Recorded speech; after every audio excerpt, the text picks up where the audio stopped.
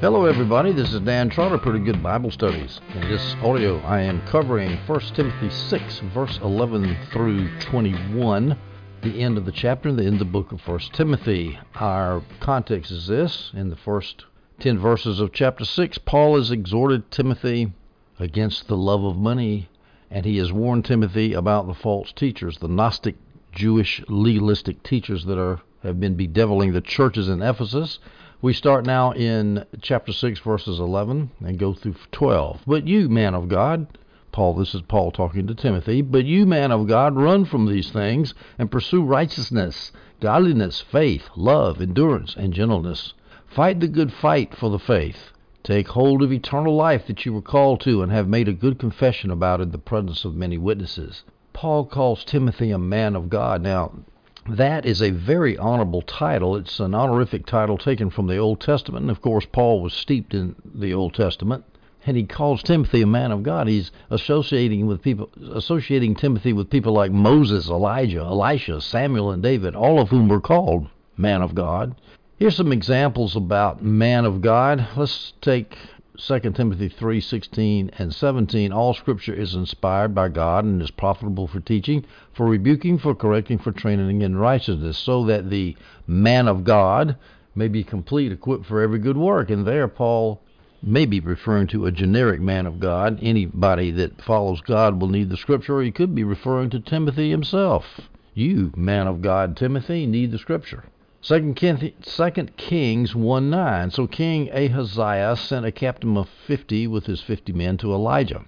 When the captain went up to him, he was sitting on top of the hill. He announced, "Man of God, the king declares, come down." So the messenger, the captain, calls Elijah man of God as a title. Deuteronomy 33:1.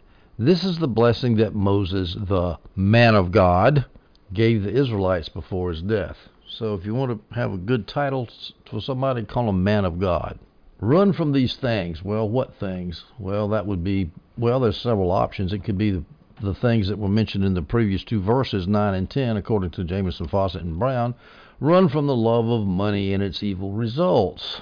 Or it could be, you could go back a little bit further in chapter 6, verses 3 through 5 of 1 Timothy, run from false doctrine. Remember, Paul told Timothy these false teachers had a sick interest in disputes in verse 4.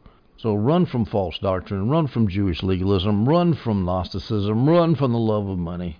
The opposite of that is righteousness. Paul says to Timothy, pursue it. Pursue righteousness. Now, righteousness, of course, can have two meanings. We always need to distinguish those two meanings. It can be imputed righteousness or declared righteousness or legal righteousness. In other words, God declares me righteous before God declares me righteous before his throne. I'm no longer innocent. I'm no longer guilty. I'm innocent before him in his courtroom. We get that when we get born again, and obviously Timothy's already had that. So is to pursue righteousness. How do you pursue something you've already got? So that's not the sense that righteousness is used here. It refers to holy living, as the commentator Ellison affirms. Holy living, in other words, practical living, sanctification, practical sanctification, progressive sanctification. Pursue that kind of righteousness. It's something that doesn't happen all at once, like declared righteousness or legal righteousness or imputed righteousness, which occurs all at once. But as far as the righteousness that comes from our sanctification, that's a progressive thing. We get better and better at it, if you will, if I can put it that way. Pursue godliness, pursue faith, love, and endurance. All that stuff is stuff that, all those spiritual fruits there that are mentioned are things that need to be developed. They grow. They don't just happen. Poof! They don't appear like as a result of a magician's wand. We know what faith is, the essence of things not seen. We know what love is. Love is doing. It is not feeling, but doing for others, even at the expense of ourselves. Endurance, the King James has patience. In other words, you put up with stuff and keep moving. And gentleness. Now, gentleness is a characteristic that is often not enjoined of spiritual leaders, because usually spiritual leaders have to be tough. Remember, that's gentle toward the flock. It's not gentle toward heretics. Paul was anything but gentle toward heretics, and Jesus was anything but gentle toward the Pharisees and Sadducees. They were brutally rough, but this is talking about dealing with Christians. Unfortunately, there are too many Christians that got it exactly backwards. They sit and they tolerate heretics while they browbeat the flock and tell them, be good, be right, be holy. That's not the way it ought to be. Verse 12, Paul says, fight the good fight for the faith. Fight. The Christian lives his life in a war zone from the day he's born to the day he dies. I used to think when I was a kid, I said, man, things are so tough. I had, divorced parents and divorce coming up soon and empty, shallow, middle-class, hollow existence. Vietnam War, race riots in the cities, the world's coming to an end. Hal Lindsey and the late great Planet Earth saying, see there, the world's coming to an end. I mean, everything was wrong. And I used to think back then, boy, if I could just have some peace, if I could just get older where I have enough money, have a good job, have a wife, have some kids, have a picket fence, have an Irish setter, have a Siamese cat curled up in the sunshine in the window. If I could have all that and just have some peace, I wouldn't have to fight anymore. I wouldn't have to struggle for existence. Well, guess what? That ain't the way it is. You're going to be fighting from the day you were born, when they used to slap you on your rear end. I don't think they do that anymore, but from the day you fight for your first breath to the day you die, you're going to be fighting, because this world is a war zone. The world, the flesh, and the devil will always raise their ugly heads up to you, and you've got to fight. You cannot quit. You cannot put it on autopilot. You cannot say, the other day I had a good friend of mine who's my age, I'm 68, and he's working for a ministry, and some good things happen, and so it took some pressure off of him, and he said, you know, Dan, at our age we ought not to be having pressure. And I started laughing. I said, being 68 is supposed to relieve me of having pressure? I don't think that's the way it works. Paul the Apostle, he was in his early 60s when he was executed, and he was under pressure all the way to the end. I'm talking about serious pressure where he had to fight for his life, and he just rejoiced and kept right on trucking. So anyway, that's the Christian condition, is a condition of having to war, having to battle, having to fight.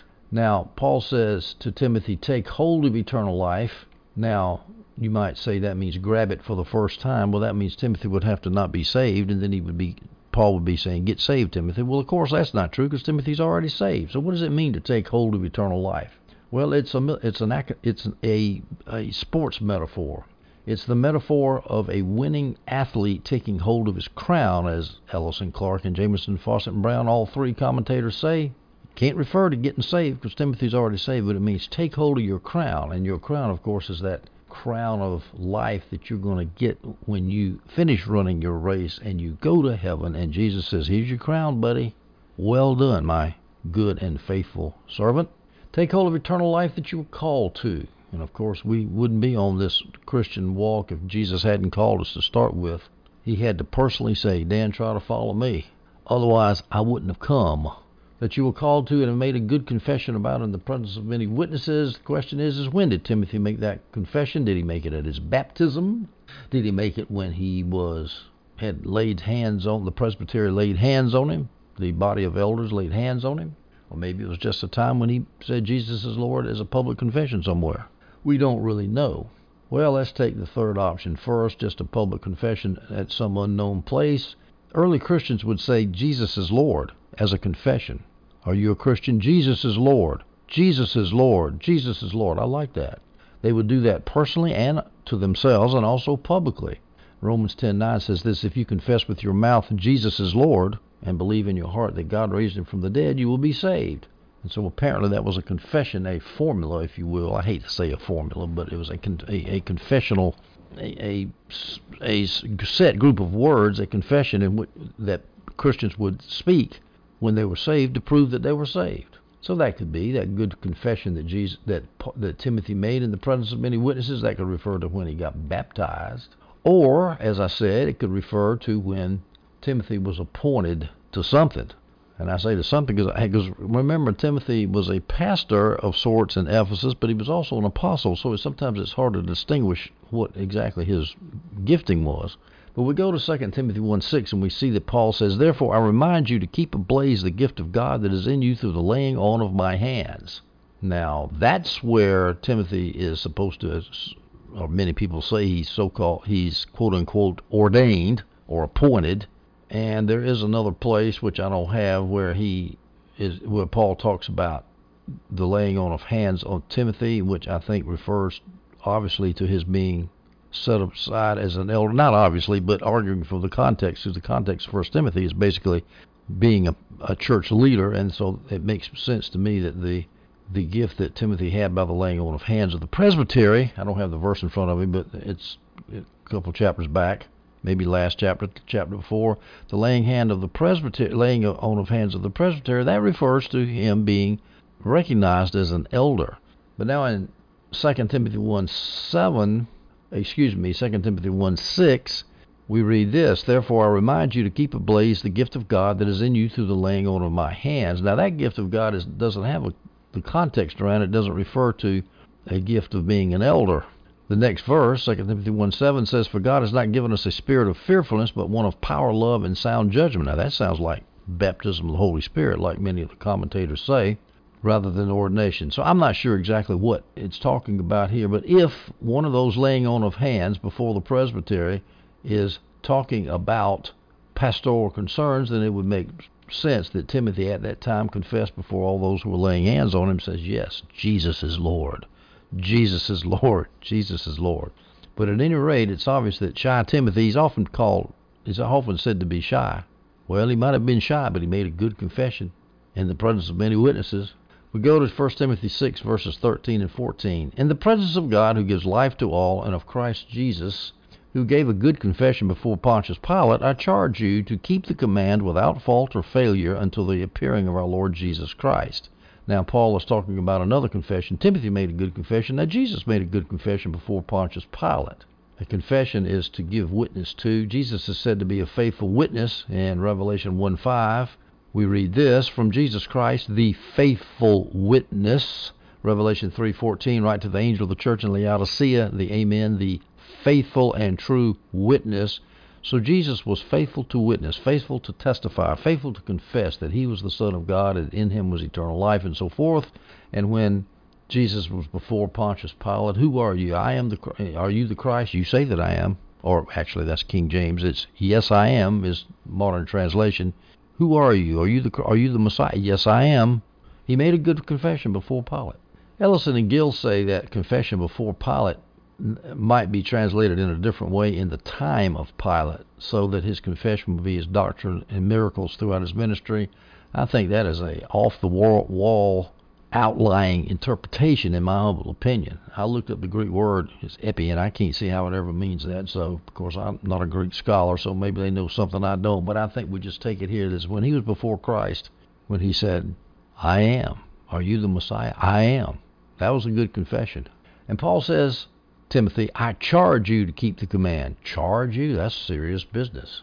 He said the same thing in the previous chapter, 1 Timothy 5:21. "I solemnly charge you before God in Christ Jesus and the elect angels to observe these things without prejudice, doing nothing out of favoritism." Paul is not just writing a chatty letter. He is writing a solemn official letter to his right-hand man in Ephesus, and he knows that letter is going to be circulated, so he's very serious about what he tells Timothy. I charge you to keep the command without fault or failure. Keep what command? Well, it could refer to verses 11 and 12 that we just read. Verses 11 and 12 said, run from these things, run from materialism and Gnostic, legalistic, Judaistic heresy. Run from those things. Pursue righteousness, godliness, faith, love, endurance, and so forth. Fight the good fight, make a good confession. And then he says in verse 13, I charge you to keep that command. All those good things I just told you. Or it could be the whole letter of 1 Timothy, all this stuff I've been telling you, which is basically about false teachers. Keep the command. It could be the whole doctrine of Christ in general. Just depends on how specific you want to be with the command. But it means the stuff that Paul has been telling Timothy, whatever it refers to it. I don't see why I can't refer to everything. Everything Paul told Timothy, keep it without fault, without failure. And Paul would not have exhorted Timothy to do something unless it was possible for him to do it. I mean, I don't think you ought to be a perfectionist about anything, because we're all imperfect. But there is a sense in which you can basically keep godly commands from Jesus and his apostles without screwing up. And I say that. It's hard for me to say that because it's so easy for me to screw up, but also in the body of Christ, there's so many people screwing up. I mean, moral failures, horrible failures, doctrinal disasters everywhere. And it's almost embarrassing. So it's so encouraging to see people teaching the truth because you say, wow, that's a breath of fresh air. Keep the command without fault or failure until the appearing of our Lord Jesus Christ. Now that appearing could be 80, 70, or it could be the end of time. Whenever you see coming or appearing, you always have to ask that question. Here, Ellis and Gill, Clark and Jameson, Fawcett and Brown say it's the second coming. A lot of witnesses there. I have a problem with that, though. How can Timothy live long enough to keep the command for 2,000 plus years? Keep the command until Jesus comes. Well, the only answer to that is Paul thought that Jesus was going to come a lot sooner, going to come to end history up a lot sooner than 2,000 plus years. And so Paul was wrong about when Jesus would return in Timothy's lifetime. Well, if he was wrong, what does that say about apostolic inerrancy?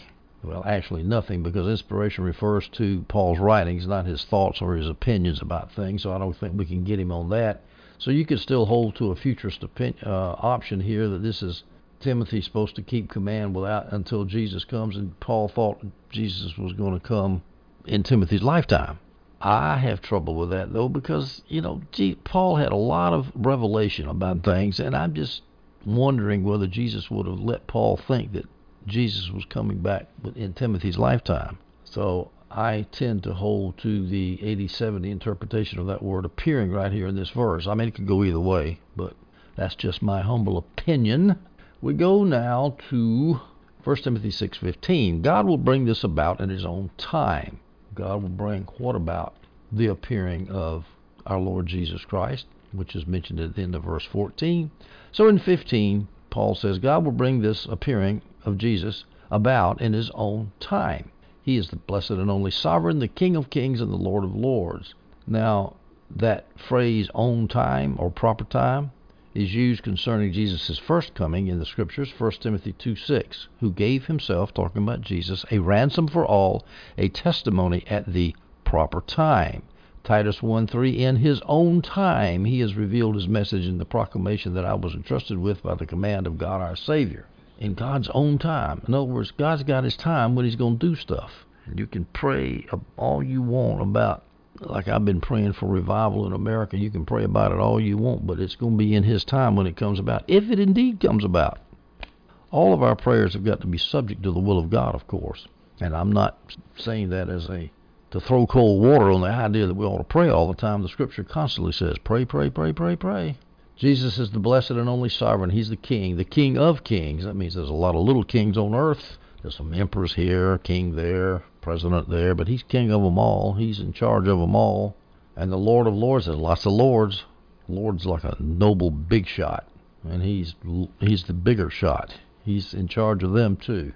Lord of lords, Deuteronomy 10:17, for the Lord your God is the God of gods and the Lord of lords, the great, mighty, and awesome God. Psalm 136:3, give thanks to the Lord of lords. His love is eternal. How about King of kings? Revelation 17:14, these will make war against the Lamb, but the Lamb will conquer them because he is Lord of lords and King of kings. It's kind of a set expression to give a majestic feel to our God. Our Baba, our Daddy, our Abba, as people so erroneously take that verse, Abba, Father. That's not what it's supposed to be. It's supposed to be Father. Abba is just the Aramaic for the Greek, which is translated Father. It's not. So next time you feel like calling God Daddy or Papa, think about this phrase here. Of course, that's God. Well, here's Jesus, Lord of lords and King of kings. Of course, let's think of a good phrase for, where is this? Deuteronomy, for the Lord your God is the God of gods and the Lord of lords. So in Deuteronomy, it's God the Father is called Lord your God and God of gods, and in Revelation, Jesus is called Lord of lords and King of kings. So you see, Jesus is God, and so is God the Father God. They're both gods. Another Trinitarian argument there. Revelation 19:16, and he has a name written on his robe and on his thigh, King of kings and Lord of lords. 1 Timothy 6:16, the only one who has immortality, dwelling in unapproachable light. No one has seen or can see him. To him be honor and eternal might. Amen. The only one who has immortality. You say, well, wait a minute, what about angels? What about us? Don't we live forever? Well, we live forever going forward, but we don't live forever going backwards. There was a time when we were not. But there never was a time when God was not. He was always in existence. So angels as well as human beings' souls aren't immortal backwards in time like God is. There's a theological distinction between those two kinds of eternity, and unfortunately I've forgotten what the two words are, but it's a distinction that we ought to hold in mind. So God is the only one who has immortality, dwelling in unapproachable light. No one has seen or can see him. Now, this idea of can you see God or not see God has always caused me a lot of problems, as I'm sure it has you too, because there are so many verses that talk about seeing God, and a lot of other verses that say you can't see God. So I'm going to set up a little paradigm here, if you will, to examine this problem. John Piper's got a good article on it, but he doesn't go into it as deeply, quite as extensively as I've done here. So, not to say that mine's any better than his. I could be wrong, of course, but I think that this is the way you straighten out these verses that apparently contradict. There are some scriptures that say you cannot see God, and some scriptures that say you can see God. Now, of the ones that say you cannot see God, some say it's because God is invisible, because he's a spirit, not flesh. For example, 1 Timothy 1:17, now to the King, eternal, immortal, invisible, the only wise God. So that's why you can't see him, because he's a spirit. You can't see a spirit. That's easy enough. Another way that you can't see God is because God is too awesome for mere humans to see. And that would take in our verse here, 1 Timothy 6:16, who alone is immortal and lives in unapproachable light, whom no one has seen or can see. In other words, you try to look at God and you see such brilliance that it just smokes your eyeballs and you can't see anything anymore. You're blinded by his honor. So you can't see him that way. All right, well, what about the verses that say you can see God? Well, first of all, there are verses that say you can see God in the sense of knowing or understanding. For example, I don't understand this algebra problem. All of a sudden you get the answer. Oh, I see now. Well, you don't see anything. It just means you understand it. That's see means understand. Matthew 5:8, blessed are the pure in heart, for they will see God. That means they will understand God. They will know God. That doesn't mean they can see him physically with their eyeballs. Another time that scriptures say that human beings can see God is when God is incarnate. For example, Genesis 32:30. Jacob then named the place Peniel, for I have seen God face to face, he said, yet my life has been spared. This, of course, was after Jacob had been wrestling with the angel of God, and that was an angel who had been embodied into somebody physical, and so Jacob was looking at the angel of the Lord, who I'm assuming is Jesus, and he says, I saw him face to face. Well, yeah, you can see Jesus face to face. A lot of people saw Jesus face to face. They were looking at God, but they were looking at the God-man incarnate, whose glory had been veiled so that they could look at him without getting fried. So that's easy enough, too. And then we have the word see. Sometimes people can see God if they look indirectly at him by looking at his effects, or vision of God, for example, or the effects of God, or something God does. You're not looking at God straight on, head on, directly, but you're looking at him indirectly through his effects or a vision of him. For example, one example is I saw the Lord, Isaiah 6. He just saw a vision of the Lord, that famous vision of the wheels. That was Ezekiel, I'm sorry. But anyway, Isaiah said he had seen the Lord. He had seen a vision of the Lord. That's not the same thing as looking at God directly. Here's an example of this, Exodus 33:18 through 20. Then Moses said, please let me see your glory. He, Yahweh, said, I will cause all my goodness to pass in front of you, and I will proclaim the name, the Lord, before you. I will be gracious to whom I will be gracious, and I will have compassion on whom I will have compassion. So God, Yahweh, tells Moses, I'm going to be gracious to you. I'm going to let you see me. But what is he going to see? I'm going to let my goodness pass in front of you. Verse 20, but he added, you cannot see my face, for humans cannot see me and live. So I think this was when Moses was hidden in a rock and he saw the glory passing, but he didn't look at God directly because it would have killed him. So you can look at God indirectly.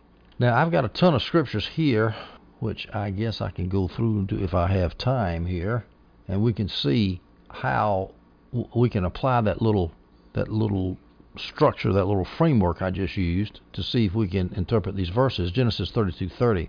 Well, I've just read that one. Excuse me. Exodus 20:19. You speak to us and we will listen, they said to Joseph, but don't let God speak to us, for we will die. There's an example of you don't look at God because he'll kill you because of his glory. Judges 6:22 through 23. When Gideon realized that he was the angel of the Lord, he said, oh no, Lord God, I have seen the angel of the Lord face to face. But the Lord said to him, peace to you, don't be afraid, for you will not die. So because it was a common viewpoint back then, if you looked at God straight on, you're going to die. Well, he looked at God straight on, but he was veiled, incarnate, the angel of the Lord. I'm assuming that's Jesus. You can look at Jesus. You can look at God the Son because he's veiled. Judge 13:22. We're going to die. This is Manoah, Samson's father, said to his wife, because we have seen God. That's the same incident of looking at the angel of the Lord, God incarnate. Isaiah 6:5. Woe is me, for I am ruined, because I am a man of unclean lips, and live among a people of unclean lips, and because my eyes have seen the King, the Lord of hosts. And again, it was a vision that he'd seen, not God directly. So you can see a vision of God. John 6:46. Not that anyone has seen the Father except the one who is from God. He has seen the Father. And that means one who has had a direct knowledge in the direct presence of God. That would be God the Son could do that, but nobody else can. We can look at God we can look at God in his incarnate form, or we can look at God indirectly, look at his effects, even as we see trees blowing in the wind. We can't look at wind because it's invisible, but we can see the effects of the wind. 1 John 4:12. No one has ever seen God. If we love one another, God remains in us, and his love is perfected in us. No one has ever seen God because he's invisible. Matthew 5:8. The pure in heart are blessed, for they will see God. They will understand God. Hebrews 12:14. Pursue peace with everyone in holiness, because without it, no one will see the Lord. Now, that means to know the Lord. It doesn't mean see him physically. It just means no one will understand or know the Lord. Revelation 22:4. They will see his face, and his name will be on their forehead. Well, his refers to Jesus. That's the incarnate God. You can see Jesus that way, see God that way. John 1:18. No one has ever seen God, the one and only Son, the one who is at the Father's side. He has revealed him. No one's ever seen God because he's invisible. He's a spirit. Colossians 1:15. He is the image of the invisible God. Again, he can't see him because he's a spirit. Hebrews 11:27. By faith he left Egypt behind, not being afraid of the king's anger, for Moses persevered as one who sees him who is invisible. So Moses saw God who was invisible, but what did he do? He saw the effects of God as God passed him by. 1 Corinthians 11:13. For now we see indistinctly as in a mirror, but then face to face. Now I know in part, but then I will know fully as I am fully known. You're going to see God face to face. That doesn't mean you're necessarily going to see God. Well, it doesn't say whether you're seeing God or whether you're seeing the Son. You're going to know God a lot more directly than you know him now, but you're not going to see him directly in all of his glory, because that'd take us out. 1 John 3:2. Dear friends, we are God's children now, and what we will be has not yet been revealed. We know that when he appears, we will be like him, because we will see him as he is. That, of course, is Jesus looking at the incarnate God. All right, so enough of that. 1 Timothy 7:16-17-19. Instruct those who are rich in the present age not to be arrogant. Now, Paul's getting back to this rich idea. Apparently, these false teachers were big into money. Instruct those who are rich in the present age not to be arrogant or to set their hope on the uncertainty of wealth, but on God, who richly provides us with all things to enjoy. Instruct them to do what is good, to be rich in good works, to be generous, willing to share, storing up for themselves a good reserve for the age to come, so that they may take hold of life that is real. Paul says those who are rich in this present age, don't be arrogant, which of course is a besetting temptation for rich people, as Jameson, Fawcett, and Brown says. I remember watching the debates of the Republican primaries in the 2016 presidential election, and Donald Trump was running, and the moderator asked the 17 candidates, or however many candidates were on the stage, just give one characteristic about yourself. So they all went down saying, well, they were hardworking, they were honest, they were loyal, they were true, and so forth. It comes to Donald Trump, and he says, humble. And everybody starts laughing. And, of course, Trump meant it as a joke, and it was a good joke, because he's not exactly known for being humble. And I remember I was on a Zoom conference with some old Christians I hadn't seen in 30 and 40 years. I used to be a deacon in a Baptist church, and they got together on Zoom, and the guy that was doing the kind of hosting the conference said, Donald Trump has done a lot for the church, and we ought to be thankful, but, we need to pray for his humility. Yeah, it's real easy for rich people to be arrogant.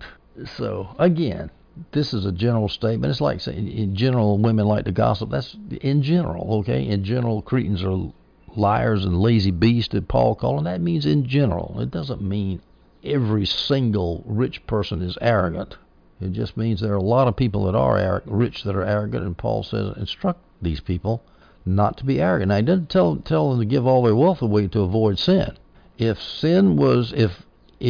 having wealth was a sin like adultery, Paul would say, get rid of it.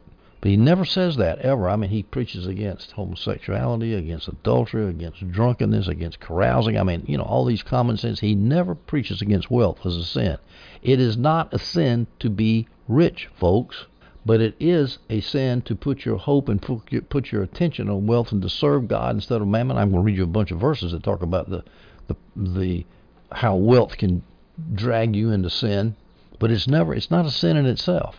Now, Paul tells Timothy that wealth is uncertain. Don't let these rich people put their hope on the uncertainty of wealth. There's a Greek god, a minor Roman god, and I love this god. And unfortunately, I can't find his name. It slipped my mind. I looked on the internet and couldn't find him, but he exists. I didn't make this up. And this god would come at you. You look at him coming towards you, and he was old, and he was lame, and he was halt, he was limping, he had a cane, and he just barely shuffling his feet along. It just took forever to get to you. And then finally, when he gets to you, and he passes you, and you look at him, he sprouts wings, and zoom, flies off into the atmosphere, and he's gone so fast, don't even have time to tell him goodbye. The uncertainty of wealth, folks. And boy, I'm going to tell you, it's the truth. Look at your 401k in 2008 or after the coronavirus. Ooh, bye-bye. But Paul says don't worry about the uncertainty of wealth because God richly provides us with all things to enjoy. God will give you material things. See, that's why material things are not a sin, because God would not richly provide you with something that's sinful, would he? He richly provides you with all things to enjoy. He'll give you your financial needs if you trust him. Now, folks, I have denounced the faith and prosperity message so many times in my videos, in my audios, and my videos too, for that matter. I hate the health and wealth prosperity gospel. I despise it with every bone, with every molecule, with every tendon of my body. But I do not think that it's proper to react against those erroneous teachers by saying that I want to preach a gospel of poverty. Because, folks, this verse right here disproves it. God richly provides us with all things to enjoy. And people who are in poor countries especially, they need to know that God's going to take care of them. Because there ain't nothing worse than poverty. Nothing. Well, I guess there is. I guess being sick. But watch all these videos about poor people. I saw one about Nike was using basically not slave labor, but pretty close to slave labor. And this Jesuit professor, he was a soccer coach. He goes over and takes a job in Nike's factories over there in some Asian country. I forgot where it was. And he takes another young woman with him to do the research on this. And the living conditions were so bad it almost made you want to throw up to think that people could live like that and even survive. Poverty is terrible. God does not want us to live in poverty. We do not need to react against the faith people, the hyper-prosperity people, the people living in $23 million mansions. We don't need to react against them and say, oh, poverty is good for us. Like the Middle Ages, like Francis of Assisi did. He's told everybody, give away your wealth because it's a hindrance to spirituality. Well, it is a hindrance to spirituality, no question about it. But the answer is not to give it all away. Francis of Assisi did, and guess what happened? People were so impressed by him, they started giving money to the Franciscan order until pretty soon it was one of the richest orders in medieval Christendom. In fact, pretty soon the order split into the spiritual Franciscans, those who stayed true to the original vision of the founder and give all the money away, and the ordinary Franciscans who were loaded to the gills. It just doesn't work, folks. And besides, if you think money is evil, then what about your next meal? It takes money to buy it. Don't you think food is sort of good to have food and shelter? Paul said, with food and shelter we'll be content in another place. With food and shelter we'll be content. Well, guess what? It takes money to buy food and shelter, so money in itself is not sinful. But putting your hope on it certainly is sinful. Paul goes in verse 18, instruct them, the rich people, to do what is good, to be rich in good works. So there's your answer, is don't give it all away, but to be rich in good works. Be generous. Be willing to share. Don't hold on to your money. Storing up for themselves a good reserve for the age to come, so that they may take hold of life that is real. I'm assuming age to come is the heaven. You sow physical things, material things in this life, and in the age to come, in heaven, you'll get spiritual wealth. Now, age to come sometimes means referring to the age after the pre-Messianic age, the Old Testament era. and the age to come will be the New Testament era. But here I believe that Paul's talking about the age to come, talking about the final state, because he's already in the Messianic age, and he's talking about what comes after the Messianic age, which sounds like heaven to me. And of course, that's the way most people take it. Now, let's finish up our discussion of verses 17 through 19 to talk about bad stuff that happens for people who put their hope on the uncertainty of wealth. Matthew 6:19 through 21, Jesus says, "Don't collect for yourselves treasures on earth where moth and rust destroy and where thieves break in and steal." The treasures were held in the form of cloth back then, fancy cloth, and moth and rust would destroy cloth. That doesn't mean iron rust, but that, what do you call it, mold of some sort, that those animals that get in clothes and rip them up. Don't store your wealth there. 20, but collect for yourselves treasures in heaven where neither moth nor rust destroys and where thieves don't break in and steal. For where your treasure is, there your heart will be also. Don't put your heart on money in this life. Matthew 13:22, now the one sown among the thorns, this is the one who hears the word, but the words of this age and the seduction of wealth. Choke the word. I remember one time I got a friend of mine wanted me to get involved in some IPOs. And so we got all excited about this stuff, how we were going to get rich. And I have never seen such grief in my life, such horrible things that were said, and the Gollum-like entrepreneurs who are trying to get wealth, trying to get rich. One of them ended up in jail. He just got out, spent 5 years in the federal penitentiary. And I thought, I ain't dealing with this crap anymore. Oh, sorry. In fact, after it happened, I went to China. And I said, I'm not going to look at the Dow Jones Industrial Average. And I didn't look at it for 5 years while I taught. Maybe more than 5 years, at least 5 years while I was in China teaching. And I said, I'm just going to worry about spreading the gospel in China. And I just didn't worry about it. And in fact, sometimes I felt like it was irresponsible because I got my old age to worry about. I got a wife to worry about. I got an aged mother to worry about. But I just said, no, I'm just going to work and let God take care of it. And he did. He has. There's no question about it. But that wealth can be very seductive. Having been there and seen and been tempted by it, it almost got me. So, especially for Americans who have all kinds of financial opportunities, you got to be careful. You've got to be real careful. Matthew 19:20 through 24. Then Jesus said to his disciples, I assure you it will be hard for a rich person to enter the kingdom of heaven. Now, he said it was hard. He didn't say it was impossible. Again, I tell you, it is easier for a camel to go through the eye of a needle than for a rich person to enter the kingdom of God. But, of course, with God, all things are possible. A rich person can squeeze through that eye of a needle, and thank God for it. There have been a lot of good rich people. John D. Rockefeller, for example. Letourneau, who gave away 90% of his income, who made a fortune with heavy earth-moving equipment. Nothing wrong with rich businessmen as long as you don't set your hope on money. But you've got a special duty when you have a lot of money, because then you have a temptation that most people don't have. James 1:9 through 11, the brother of humble circumstances should boast in his exaltation, but the one who is rich should boast in his humiliation, because he will pass away like a flower of the field. Reminds me of the guy that started North Face, that company that does the Arctic jackets and the outdoor equipment, and it got to be a very big brand name. You see young millennial type people everywhere wearing these clothes, North Face, and he's kayaking somewhere off the coast of South America, I believe. He's in his 40s, multi-millionaire. Boom, he's gone. I don't know what happened, but he drowned. It's just it's terrible when you see stuff like that, but I don't care how rich you are. You're just like a flower in the field, and just like that, woof, you could be plucked. The sun rises with its scorching heat and dries up the grass. Its flower falls off, and its beautiful appearance is destroyed. In the same way, the rich man will wither away while pursuing his activities. Of course, this is assuming it's the ungodly rich here. James 5:1 through 6. Again, ungodly rich being referred to. Come now, you rich people, weep and wail over the miseries that are coming on you. Your wealth is ruined, and your clothes are moth-eaten. Your silver and gold are corroded, and their corrosion will be a witness against you, and will eat your flesh like fire. You stored up treasure in the last days. Wrong kind of treasure. Look, the pay that you withheld from the workers who reaped your fields cried out, and the outcry of the harvesters has reached the ears of the Lord of hosts. You have lived luxuriously on the land and have indulged yourselves. You have fattened your hearts for the day of slaughter. You have condemned, you have murdered the righteous man. He does not resist you. Now, of course, this is talking about evil rich people.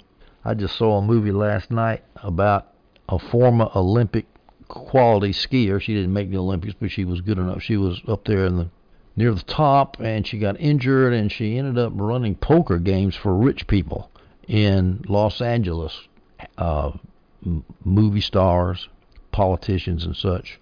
And she was a very smart woman and very bold, and she ended up making a fortune doing that until the players took the game away from her twice. She lost the game in Los Angeles. She goes, it's called Molly's Games is the movie. She went to New York, and then she got a bunch of rich people, and unfortunately she had to stay up. She started chasing money, and she couldn't stay awake, so she started taking drugs, about 10 or 15 type of drugs, just trying to stay awake, trying to keep up with this stuff, and she didn't want to use muscle men to collect debts that were owed to her by these people who were losing hundreds of thousands of dollars sometimes. And so and then she quit vetting her customers, and pretty soon she accidentally allowed 4 Russian mafia people in. And the long and short of it is she got beat up by a mafia guy, and then she got arrested by the FBI. They took all of her money.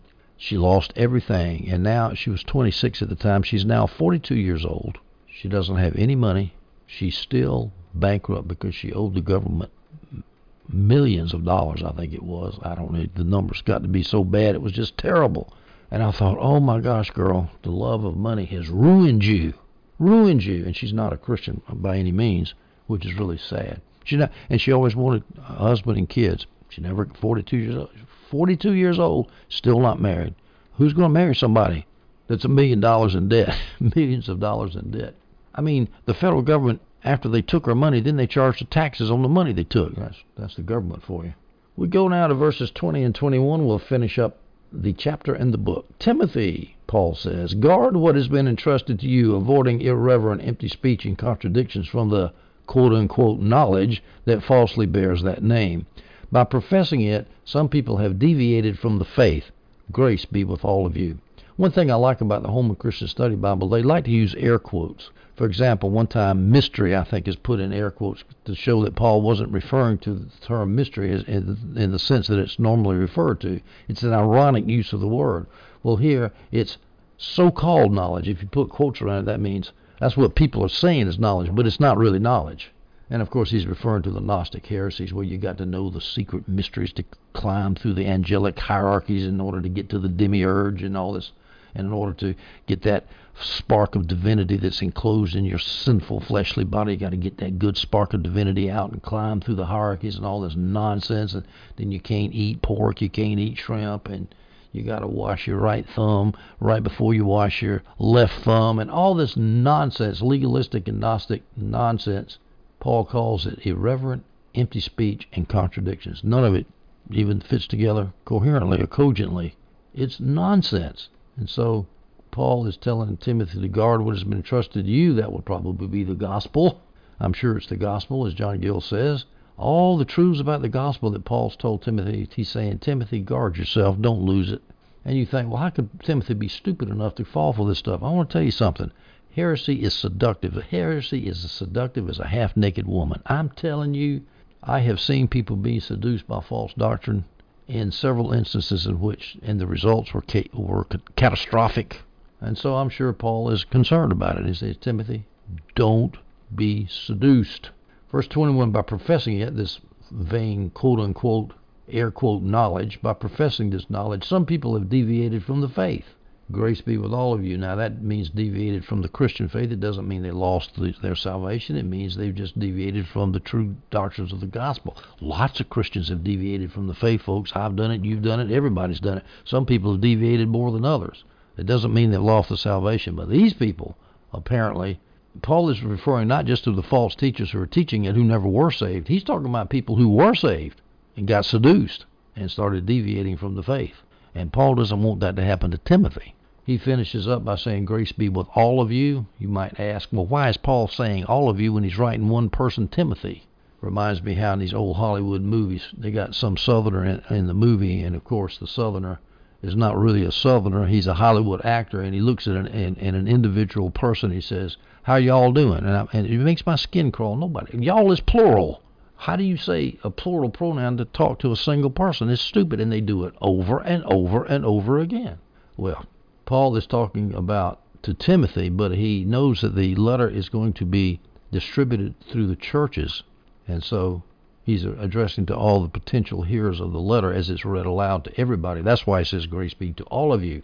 Ladies and gentlemen, I have finished 1 Timothy, the whole book of 1 Timothy. I finished chapter 6 as well as the whole book, and in our next audio, we're going to take up 2 Timothy. I hope you stay tuned for that audio, and I hope you enjoyed this one.